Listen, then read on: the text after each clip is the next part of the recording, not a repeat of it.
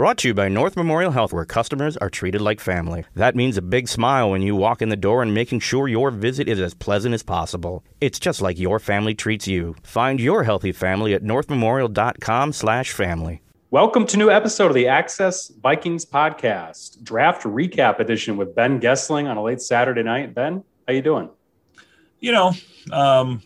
It's been a long week, but hey, we got through it. They did not have a 7th round pick.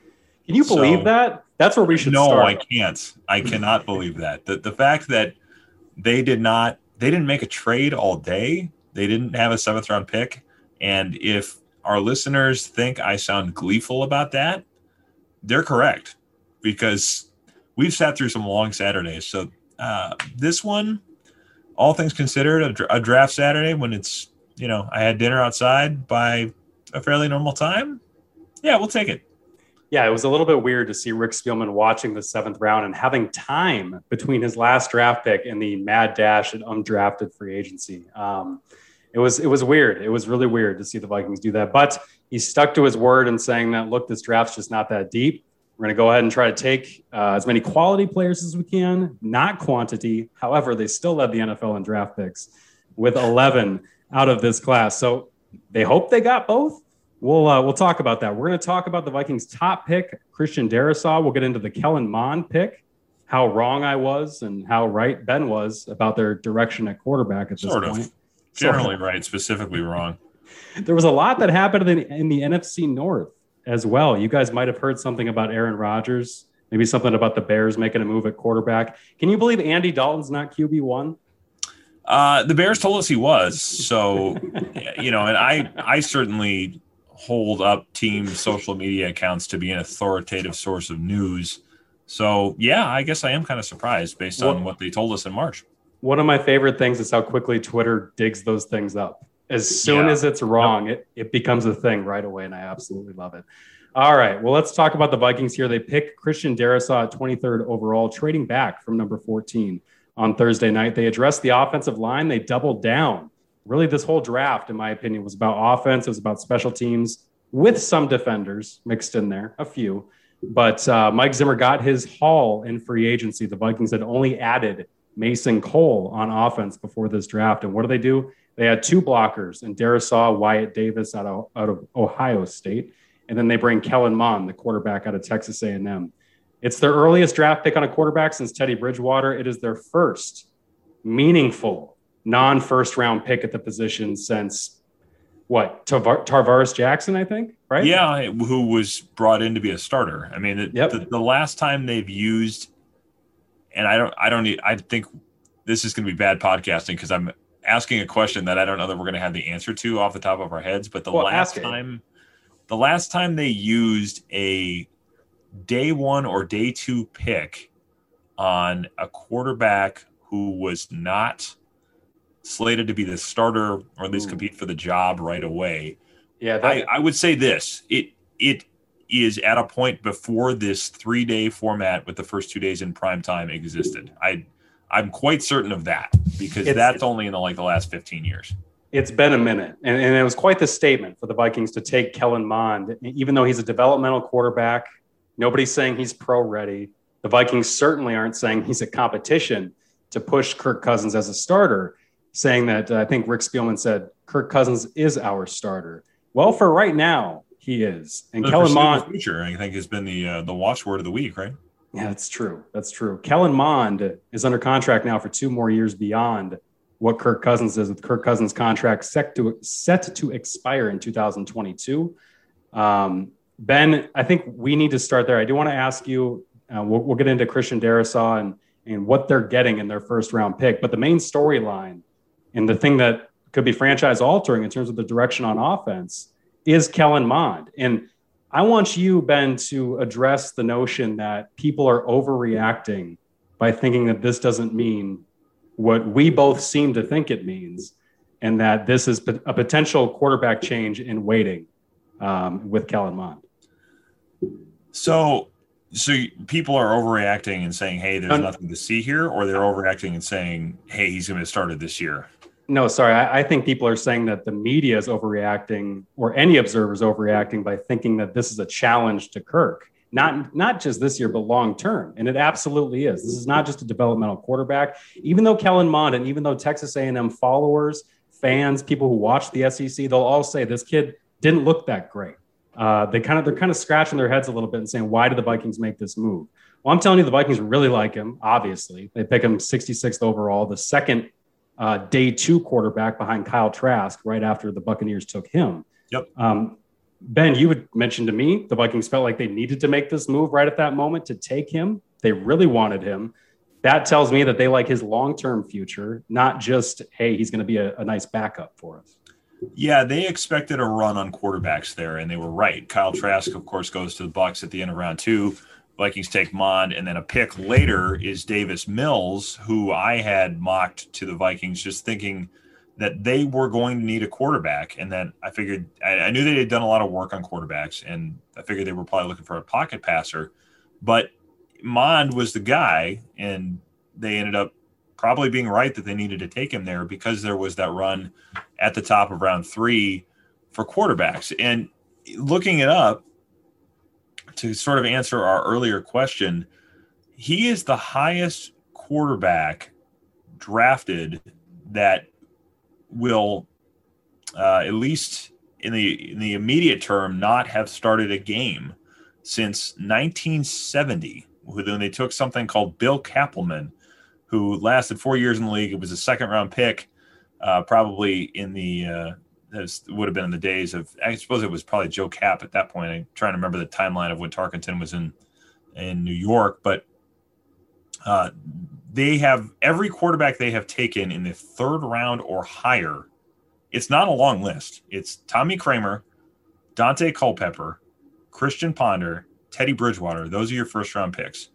Bill Kappelman, Tavares Jackson are second round. Tarkenton was in the 3rd round, and Kellen Mond. That's it. There's 8 of them. So of the other guys, everybody other than Bill Kappelman, who also went to Florida State, by the way, same as Christian Ponder, all of the other ones have been starters. So this is, if he is not in their plans as the starter, he is the most unique quarterback they have drafted in 50 years. So you can either say that they may have designs on him being the guy at some point, or you can say that this is the most unusual Vikings quarterback pick in a half century. So you take a pick there. Which one seems more likely? Yeah, and I think there's this pushback too of like I saw out there. Well, the Buccaneers just drafted a quarterback. Well, Tom Brady's 43. Kirk Cousins is 33 years old, which is not old for a quarterback in this day and age. Not in this day and age, it's not. No, and when Aaron Rodgers is getting his replacement drafted when he's 37, I think it would have been, that was seen as very premature for a guy like that. Kirk Cousins hasn't said he wants to play into his 40s, but right now his current contract takes him up to what, 35? Yep. 4 years. He probably has visions of another contract before he retires. I don't think he's thinking that's when he rides off into the sunset. So I can't imagine Kirk sitting at home, taking in the NFL draft, tuning in to see what his team's doing. I can't imagine he's too thrilled to see, wait a minute. Okay, so now I guess I'm not getting my next contract from the team that I thought was going to be a career partnership, which is what Rick Spielman said when they signed him. And that was what Kirk Cousins was hoping for. And then, hey, we're going to ride this out together and hope that this is the guy that takes us there. I guess 3 years, 1 playoff win is enough for the Vikings to say, you know what, we're going to go ahead and move on with another long-term option. Now, they certainly could find out in 2 years that Kellen Mond's not that guy without starting him even. But it's going to add this layer of what happens when Kirk Cousins goes 2-2 again and looks bad in a loss at Soldier Field. Are the coaches going to want to see this kid? Are they going to, what if he looks good in practice? Like, all these things now are new elements added into it. That is a big diversion from what Mike Zimmer and this Vikings organization wanted around Kirk, which was a veteran backup, could help him study, could give him security, all these things. None of that is there now. Well, yeah, I think the other piece of this is that Cousins' contracts have bought him an extraordinary amount of leverage, in the sense that it has required the Vikings to, every couple of years, I mean, yes, you have to make a decision, and yes, he puts himself at some level of risk of not being the guy, but they never have the leverage that the Packers have over Aaron Rodgers right now, which is you're signed for another 3 years and we don't have to touch your deal because what are you going to do about it?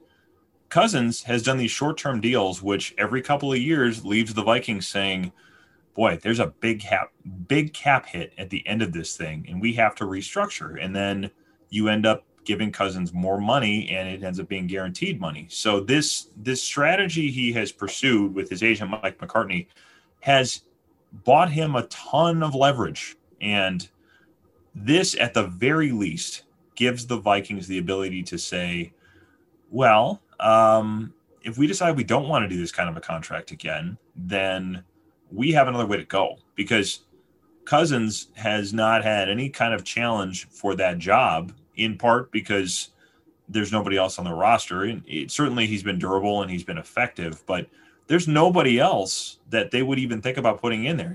I mean, Sean Mannion is not a serious option. I mean, you can go try to find the veteran backup, but the veteran backups are guys that aren't good enough to really challenge for the job, because there's such a dearth of quarterbacking in the league anyway, that if you're a veteran backup, you're a guy that's probably already proven that you're just a guy. I mean, the Case Keenum types aren't out there. Those guys aren't commonly available commodities. So I think this, at the very least, I'm not saying it makes it so that Kirk Cousins' days are numbered. I don't think this puts an expiration date on Kirk Cousins. I do think it allows the Vikings to say, if we decide we don't want to go down this road again, we have another way to go. We have another option. Yeah, Ben, you remember how loud the kind of calls and moans and boos were essentially. 1-5, Atlanta Falcons lost going into the bye week. I remember you writing like they're lucky fans weren't allowed in the building at that point. What happens if anything similar to that happens with Kellen Mond on the sideline? And it's not going to be fair to the kid, because there's no guarantee he's going to be ready right away or when that happens, or even if that's going to happen with Kirk Cousins. But we just see those things happen. The ebbs and flows of Kirk Cousins' game throughout a season seem to be so volatile compared to some of the top quarterbacks that we're almost expecting at some point it's going to happen. Like he's going to have that bad pick on a road game that's going to matter. And we're just going to, it's right around the corner. And that, I don't know. It seems like we're setting up for that kind of drama where the Vikings are embracing it. They are embracing it by taking this pick and saying, look, we admit basically that Kirk Cousins might not be the guy for the next 5 years, beyond this current contract. And that to me is a statement, and it's an admission that we hadn't seen them make. And it doesn't matter what they say about Kirk's our guy. There's no competition. All of that should be with a parenthetical right next to it saying for now. Right. That's all they talk about in 2021. Well, and I go back a little bit. I think it was around the Super Bowl. I think it was maybe on like Pro Football Talk.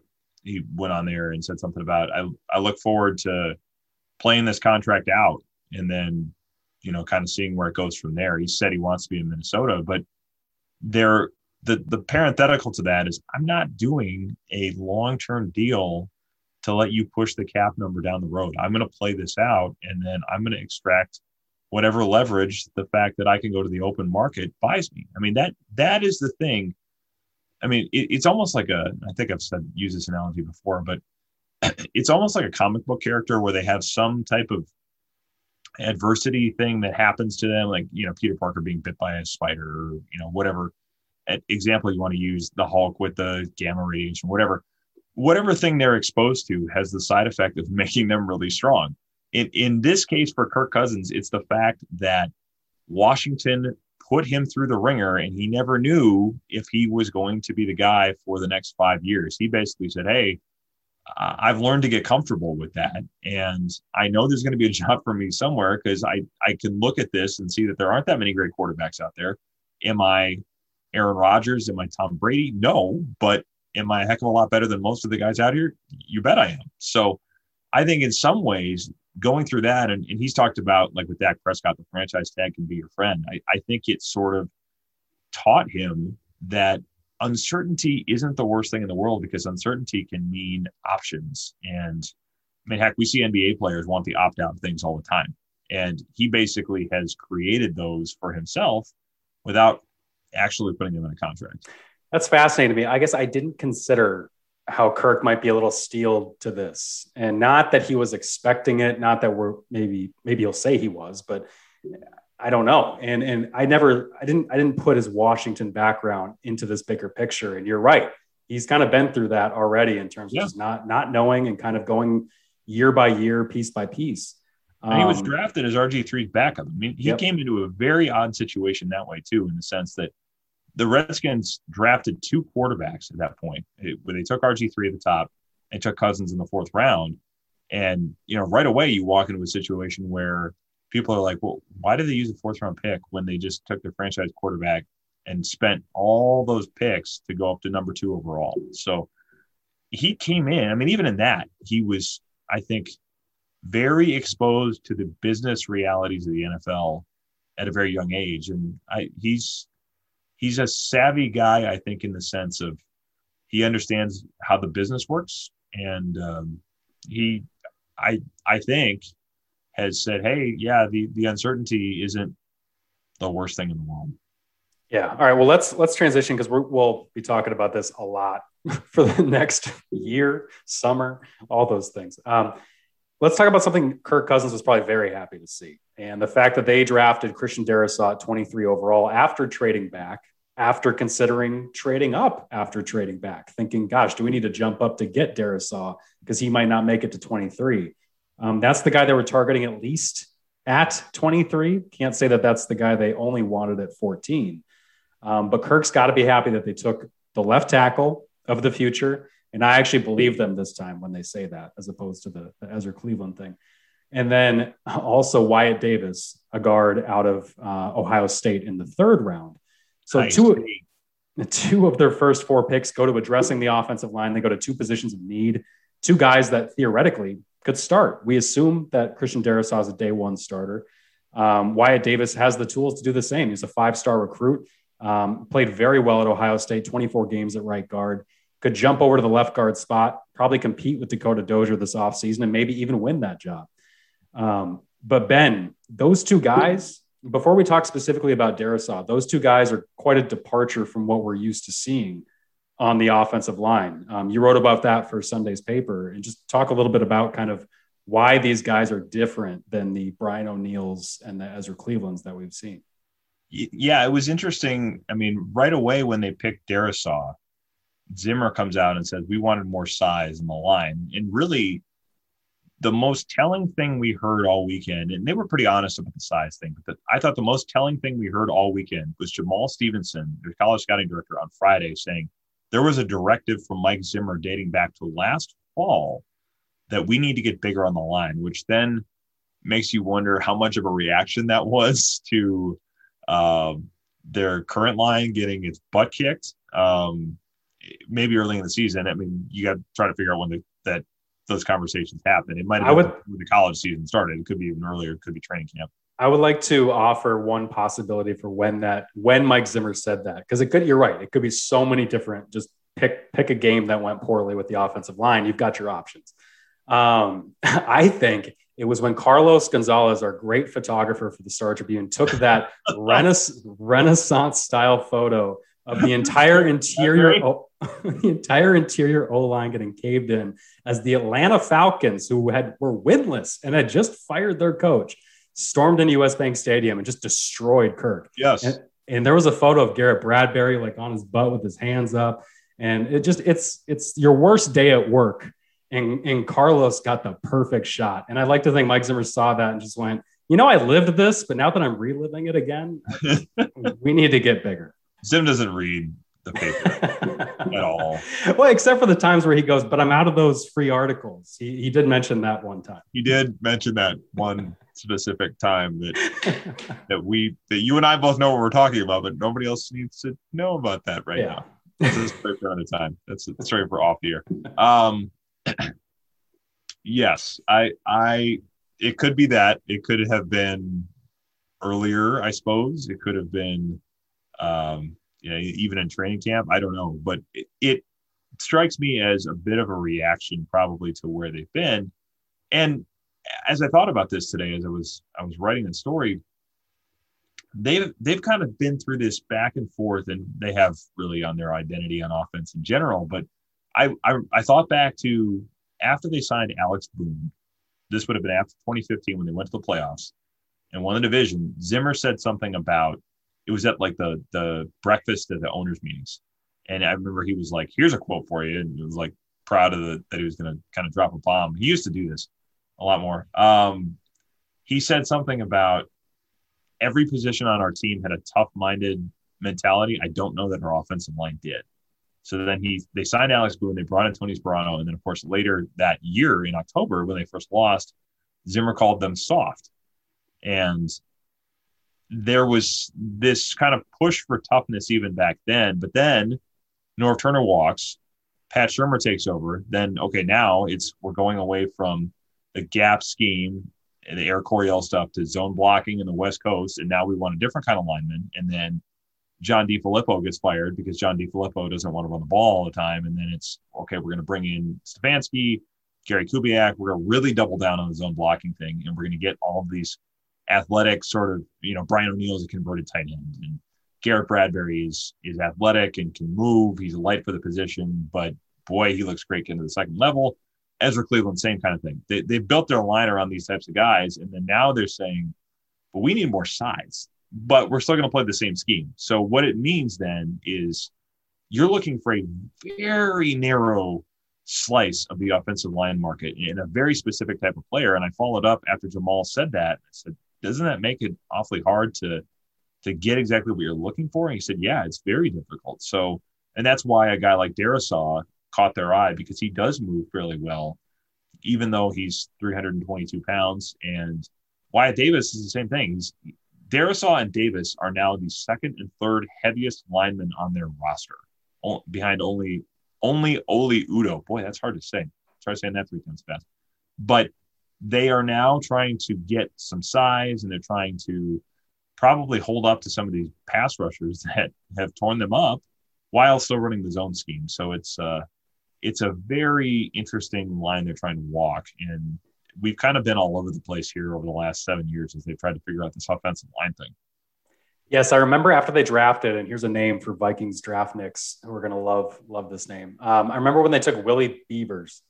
I believe the late Tony Sparano's line, was he dents people. The ability to dent people. That's in my story for tomorrow as well. Yep. And so they have gone back to finding people who dent other people. That's what they've gone from we need the athletic who can mirror these speed edge rushers and just don't get beat too quickly and all that kind of stuff to, you know what, when it's 4th and 1 at Seattle, I don't want to rely on Alexander Mattison hitting the right hole. I just want to move people forward and be able to knock somebody down. Yeah. And so clearly there was the departure there where they are going to start pairing and piecemealing these offensive linemen a little bit in terms of styles, with the hope that it can kind of coalesce and come together. Ben, I want to talk about Darrisaw. You were at the introductory press conference where he flew in and arrived in Eagan at TCO Performance Center. What did you learn about him when you were putting together that story and kind of his journey? Because it's a little unique. He only had the one FBS offer. He was a 2-star recruit, and yet he blossoms into this first-round pick. Yeah, I mean, the most interesting thing I thought was this whole, and maybe it's just because it's kind of a foreign concept in this part of the country, but this idea of Virginia Tech basically saying, you're not ready, go to this military school for a semester where you don't lose your eligibility. It's not a JUCO, but it also helps get you ready to be a college student and be a college athlete. So they told them to go to this school where you have to, it's a military school. So you march in the morning, you turn in your cell phone, you live the whole kind of military lifestyle for 4 months, and then you're ready to go to college. So it's probably to put some discipline in the old fashioned way in a lot of ways. But it's interesting that they've developed that relationship with a school like that and basically say, hey, go here. And it I suppose essentially means that you don't lose your red shirt either. You can go to the school and then get effectively redshirt the football season because you're not on campus in the fall, but then you don't lose that and then you can come in later. It's an interesting little facet of what Virginia Tech has done. I'm sure they're not the only ones that have done this, but I thought it was just a fascinating lane to the whole, kind of roster development thing in college football. And I think it helps too, guys, transition academically too, if they don't test as well, and maybe they're not able to. Yeah, and maybe they're not able to get into the school. Otherwise, that helps them kind of mature. And his mom, I read a story in the Roanoke.com. His mom basically talked about like just not having Snapchat, not having all these things in his life. It just helped that maturity process of a young man who's only 18 years old. And here he steps onto Virginia Tech's campus and is a day one starter. While you might not think and consider him as a freshman, he was one of the only FBS starters as a freshman that year. And he was able to start every game and becomes a really, until he got injured, I believe, that year, but he really becomes kind of a fixture for them. And really his ascension happened last year in the pandemic year. And his coach, we got to talk to him, the Virginia Tech coach, and he basically said he believed that was a credit to the dedication he puts into it, because there were so many restrictions on these kids, on the meetings. We can't get together as often. We can't stay on top of these kids as much. So really during the pandemic, they were left to do their own thing more often than not. And to see a kid ascend the way he did during those circumstances, they felt that spoke a lot about Christian himself. Yeah, Justin Fuente, the Virginia Tech coach, talked about Darrisaw basically lived in a house with like 3 or 4 other football players, and they would just go work out, basically as a group on their own, trying to get ready and, kind of in hopes that a season happens and that everybody's able to play it. And he essentially, I think he played through a groin injury at one point and had a number of things that Fuente basically said he was playing on 1 foot at one point.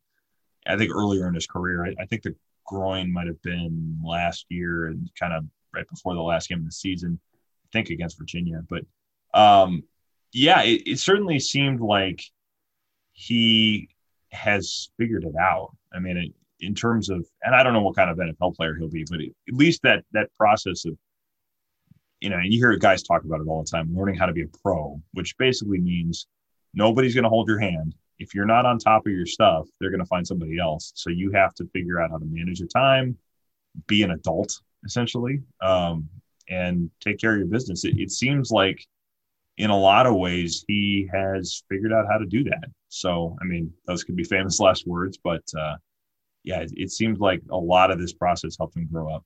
Yeah, and to put some numbers on it too, he didn't allow a sack, according to Pro Football Focus last year. One of the only linemen, obviously, to start all the games and do that.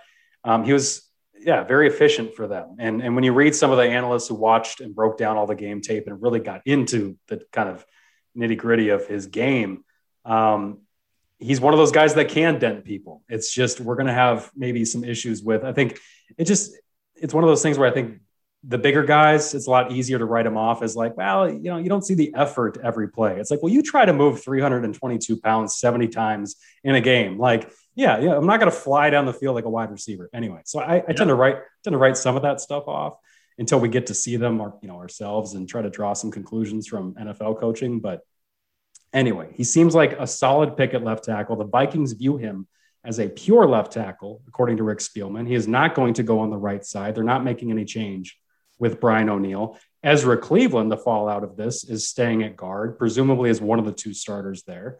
If he stays on the right side, Wyatt Davis might step in on the left side. Wyatt Davis, I'd mentioned earlier, is a 5-star recruit for Ohio State. He's the grandson of the great Willie Davis, the Hall of Fame edge rusher for the Packers in the 1960s. He's got the bloodline, got the pedigree, comes from a Power 5 school. They feel really confident in him being what scouts would call kind of a red player, like he's solid. We can just trust this kid. He may not have this kind of blue chip ceiling where he's going to be an all pro, but we really believe that in the 3rd round, he's a guy that they can rely on, which has been hard to come by sometimes for the Vikings offense. Like how much have we talked about Joe Berger over the years and what a loss that has been for that group? When you say a red player like that, that's kind of what I think of is, maybe not the guy that is going to wow you with sheer technique or just physical ability, but he knows where to be. He's smart. He knows how to prepare. You can count on him. He's not going to commit dumb penalties. He's not going to be out of position. I think a lot of that, they haven't been able to count on that. I mean, Dakota Dozier, we've seen a lot of times where his inability to figure out stunts and pass offs and just deal with pass rushers in general has hurt them. So if you have somebody that you can just say, we can trust him and stick him in there and probably not have to pay him $12 million a year either down the road, it's not a bad thing to put as amongst a group of high draft picks that you probably, if they pan out, are going to have to pay in a lot of ways. Although, speaking of Garrett Bradbury, I mean, one of the things Spielman said was it'll be good to put some size next to Bradbury if you do that. And this is a big year for Garrett Bradbury. They make a decision on that 5th-year option already after this year, and I will be very curious to see what happens with him if this year isn't the kind of jump that, because when they made that pick, it's like, okay, because that was a really good interior line draft. Like Chris Lindstrom from Boston College that ended up in Atlanta. And I think Elton Jenkins, who was turned into an all-pro for the Packers, was in that draft. And they were pretty adamant about, like, this is the guy. You stick him in at center and he's going to be, anchoring that line for the next decade plus. And this year, I think, is going to hold the key to whether that has a chance to come true or not. All right, let's take some questions here. Got about 15, 20 minutes left. We have a lot of questions. Guys, we will certainly get back to some of them too next week and as we go forward with this draft class, because we'll be talking a lot about it. So if you don't hear your question read, don't worry. You can just check back in later. But this question's good because it transitions into something I wanted you and I to talk about. Anyway, Jay Runquist asked, curious to see what you guys think about how the Vikings did compared to the rest of the NFC North. You guys might have heard there's some drama in the NFC North. Adam Schefter reports Thursday, right before the first round kicks off, I guess hours before the first round kicks off, that Aaron Rodgers, remember when he kind of cast some doubt back in January, February about, we'll see. I don't know if I'm going to be back. And then he tried to. What I recall, Andrew, is him, just kind of saying something open-ended and a bunch of reporters running with it, adding smoke to where there was none. At least that's what he said. Exactly. It turns out there was a lot to it. Turns out. Really? Is that how that works? I haven't seen that before. To the point where Packers president, CEO Mark Murphy has had to come out and say, we're very well aware of Rodgers' issues with our organization, which you would have never heard a couple months ago before Adam Schefter breaks the story that Rodgers has told people within the organization that he does not want to return. That is huge news for the Vikings' implications in the NFC North, clearly, because the Green Bay has been a roadblock in front of them in this division. That man specifically has been a roadblock for them in this division for quite some time. And so if Mike Zimmer, and I tweeted this, so forgive me for recycling content, but if Mike Zimmer can lose Matthew Stafford and Aaron Rodgers in the same offseason in the division, like that is all the defensive improvement you need. You didn't need to sign a pass rusher. You don't need Danielle Hunter. They're going to be all right. Well, in the last time, they didn't have to face Aaron Rodgers in a season, for different circumstances. Some of them many of them created by Anthony Barr.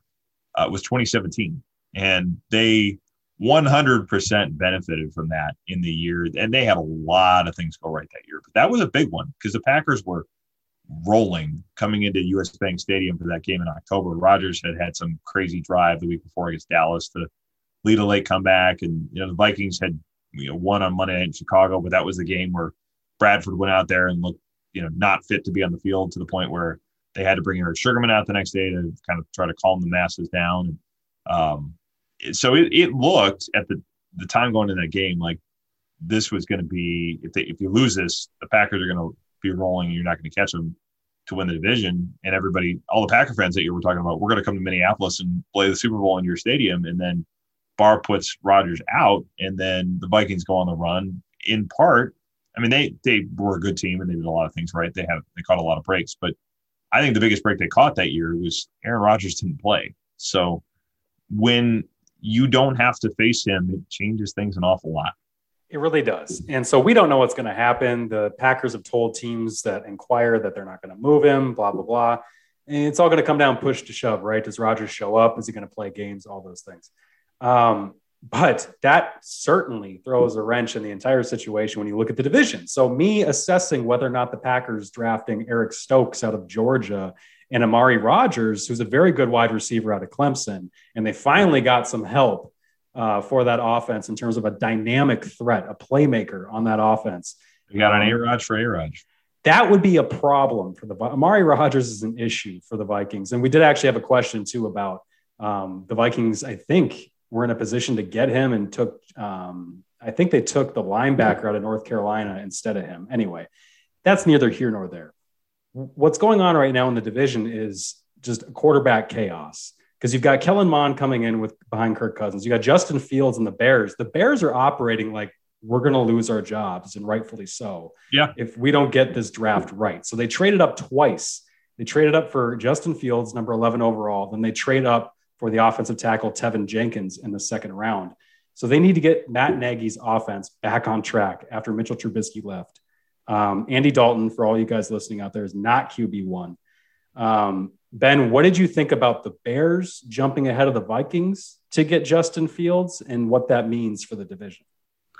It was interesting because, I mean, you thought before the draft, kind of just the chatter around the league with the Bears are very much interested in going up to get a quarterback. But I think a lot of people, you didn't know which ones were going to be available because the 49ers kept their plans so close to the vest.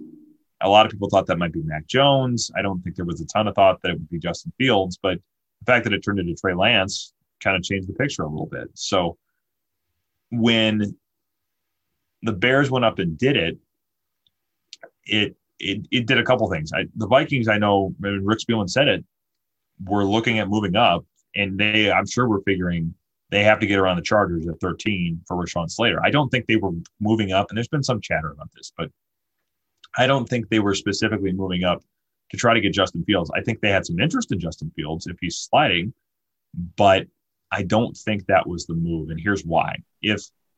If you were trying to tell me they were so in love with Justin Fields that they would have moved up to get him, then the end result is you don't move up 3 picks and you allow a division rival to come up and get him instead. If you were that in love with him, I don't think you would allow that sequence of events to happen. But the fact that they weren't able to get up there then probably meant that they could. It did mean they couldn't get Rashawn Slater, and I think it changes the picture of things in the division. I mean, the Bears could be wrong. We've seen them whiff on trades up for quarterbacks in the first round before. In fact, Mitchell Trubisky, that was the scenario. So I could see a scenario where this doesn't work out, but I like Fields better than I like Trubisky, and if they hit it with him and pair him with that defense, I like the move, and I like the Tevin Jenkins move. I think because that line was awfully bad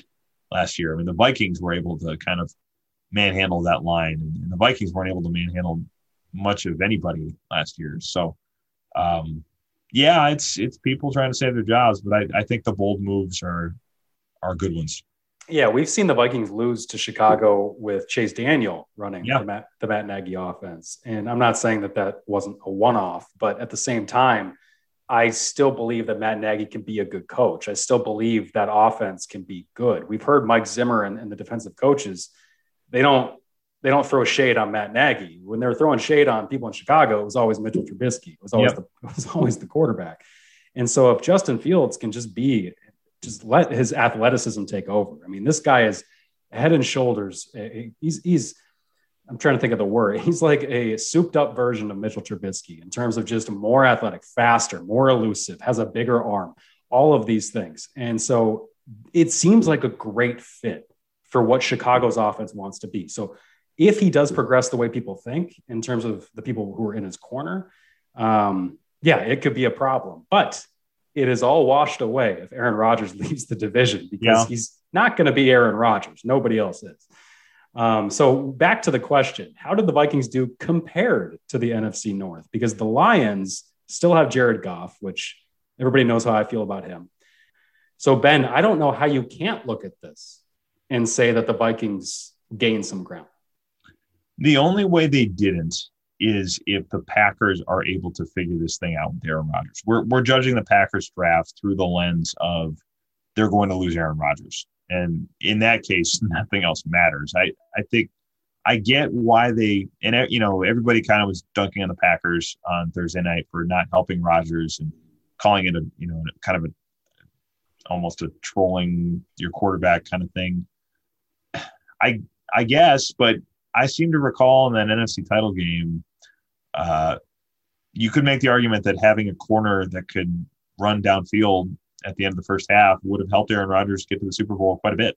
I mean, Kevin King against Scotty Miller, and that was partially a terrible call from Mike Pettin too, but you could argue that would have helped him. But I think what they did, I mean, some of the picks made some sense. They helped their offensive line, which needed some resources.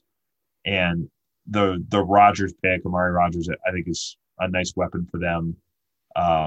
If they lose Aaron Rodgers, all bets are off. It's a totally different thing. And I guess I would not, from what we know of Aaron Rodgers, I don't think I would be in the camp to place the bet that he's going to let bygones be bygones. And this is all going to get resolved and everybody's going to be happy and riding bikes outside of Lambeau Field together in July.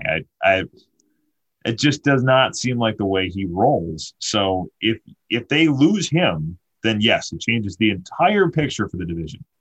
Everybody else should feel, Chicago, Detroit, Minnesota should feel emboldened. But I think you could make the argument at that point that the Vikings should feel the most emboldened because they probably have the most settled situation on offense. And they would think that if you get Danielle Hunter back, they have their own things to work out there.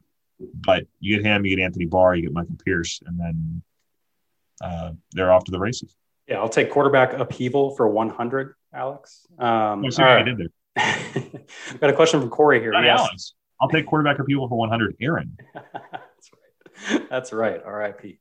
All right. Corey asks, the many project picks outside of the offensive line make me think Rick Spielman and Mike Zimmer feel at least decently comfortable in their job security, which Corey says he thinks is good for draft strategy. Ben, what say you? That's an interesting thought process there, because I was having that conversation with another reporter too that basically said the same thing.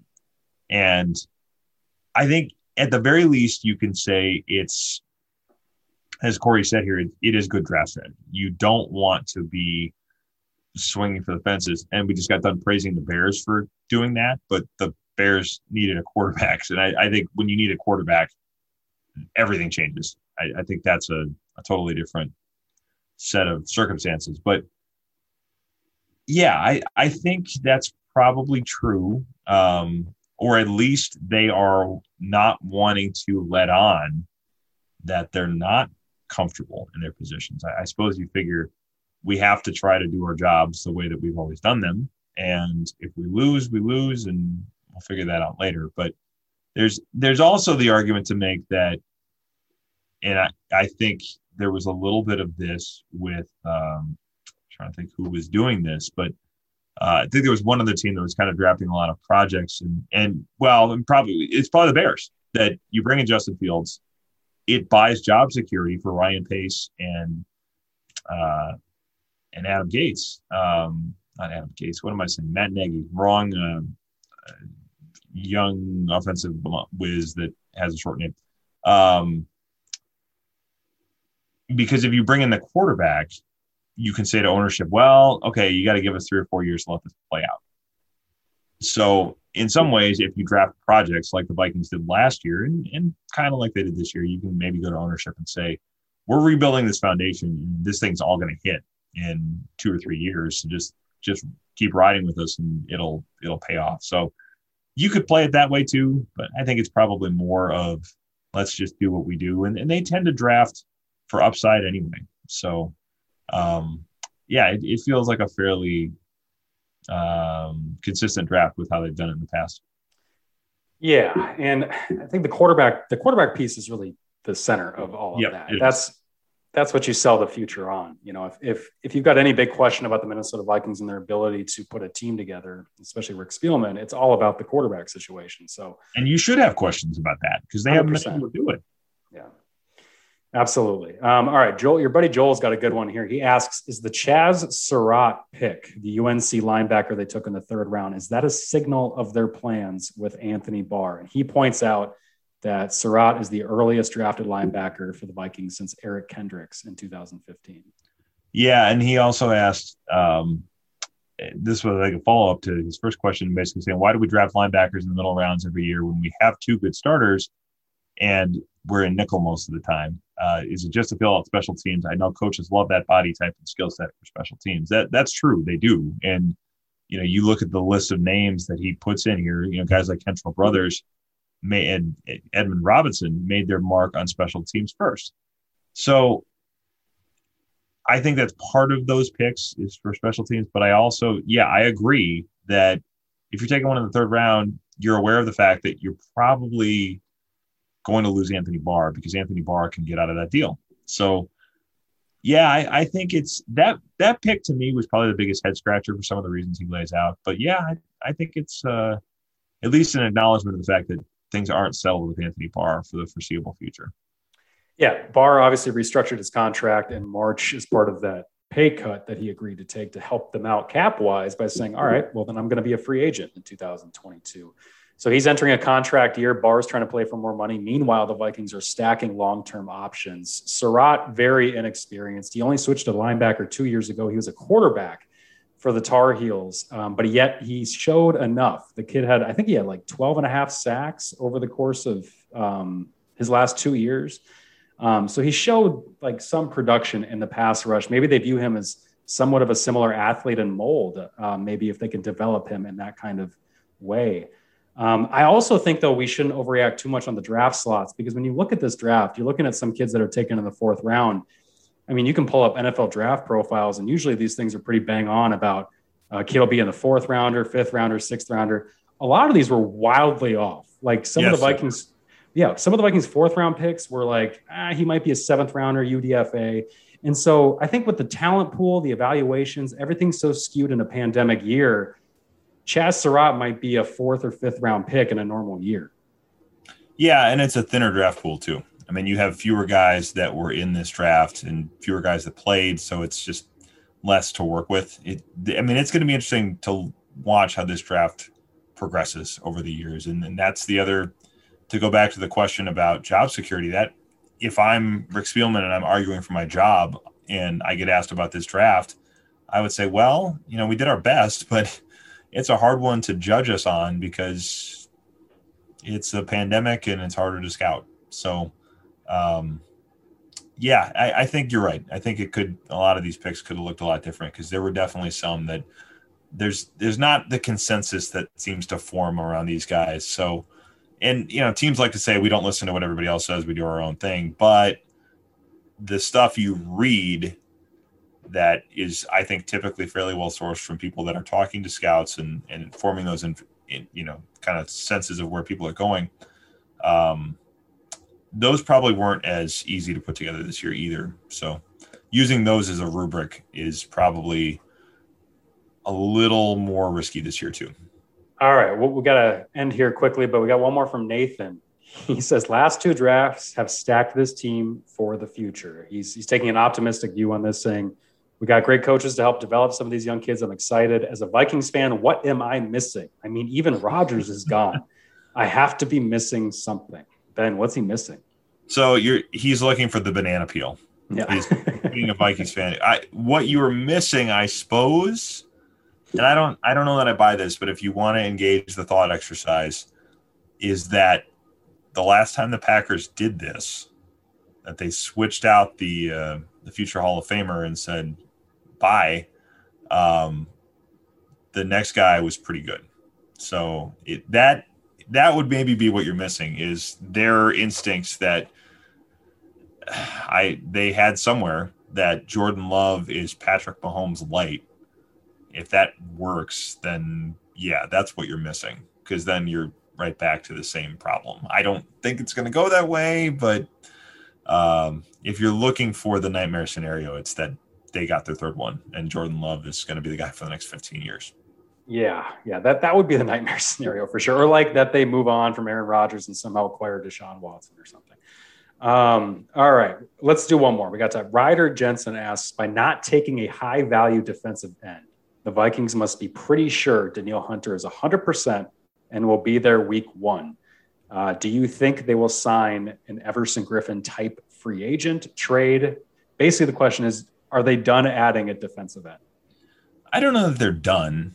I do know they were very interested in pass rushers there. I mean, when they liked Kwity Paye a lot, they liked Jalen Phillips a lot. I think that's probably where they would have gone if the linemen had not been there. And from what I heard, I mean, Zimmer basically said it, that it got tense in that room. And part of the reason it got tense was related to pass rushers, from what I heard, is that when the pass rushers went off, Zimmer was sitting there saying, Rick, is this going to work? Are you going to be right about this? So, probably with a few more adjectives that aren't repeatable on this podcast because we don't put an E rating on it. But I do think they were interested in pass rushers. And so you're saying when Jalen Phillips went 18 to Miami and then Kwity Paye went 21 to the Colts, it was getting a little hairy in Beacon. Yeah, I think it was. I mean, Rick and Zim basically said it, and I've heard from other people that kind of said the same thing, that Rick took us on a bit of a roller coaster ride. And I remember, you look at it last year too, when they released that video of Justin Jefferson before they picked him. Rick is talking about trading back with the second pick, which they did. And he's like, we'll be able to get a corner. And Zimmer goes, what corner is still going to be there? I mean, it's this kind of thing. Mike, we're going to be okay. You just got to trust me. So I think that's a common thing in that room. But I do think they wanted a pass rusher. So, yeah, I think they feel like they can probably get it worked out with Hunter. I think they will in the end. I don't think this is a Rodgers type situation. I don't think it's going to be Everson Griffin specifically. I would be surprised if it's Everson Griffin based on what I've heard. I think that ship has very much sailed. But yeah, if there's a pass rusher out there, I certainly think it's a place they could still look to add. Yeah, the Vikings are currently sitting with Danielle Hunter, Stephen Weatherly, DJ Wanham, and then they brought in Patrick Jones out of Pittsburgh as their first defensive end addition, and then I believe also added another pass rusher. I'm blanking on the name, but either way, the Vikings ended up adding a couple of them. Florida State. Oh, that's right. Robinson out of Florida State. So, they took their fourth round swings. They did the things they normally do, but yeah, they didn't add. The one question I had about this draft, Ben, and when somebody asks the previous question, I should have brought it up. What am I missing? Well, it's that you're banking on Danielle Hunter, Anthony Barr coming back fully healthy at the peak of their abilities and are just going to restore this pass rush to what it was. Corners. And then basically realizing too that, well, if the pass rush can't do it, are these corners going to hold up? Is Patrick Peterson the same guy? I think there's a lot of questions about this defense still.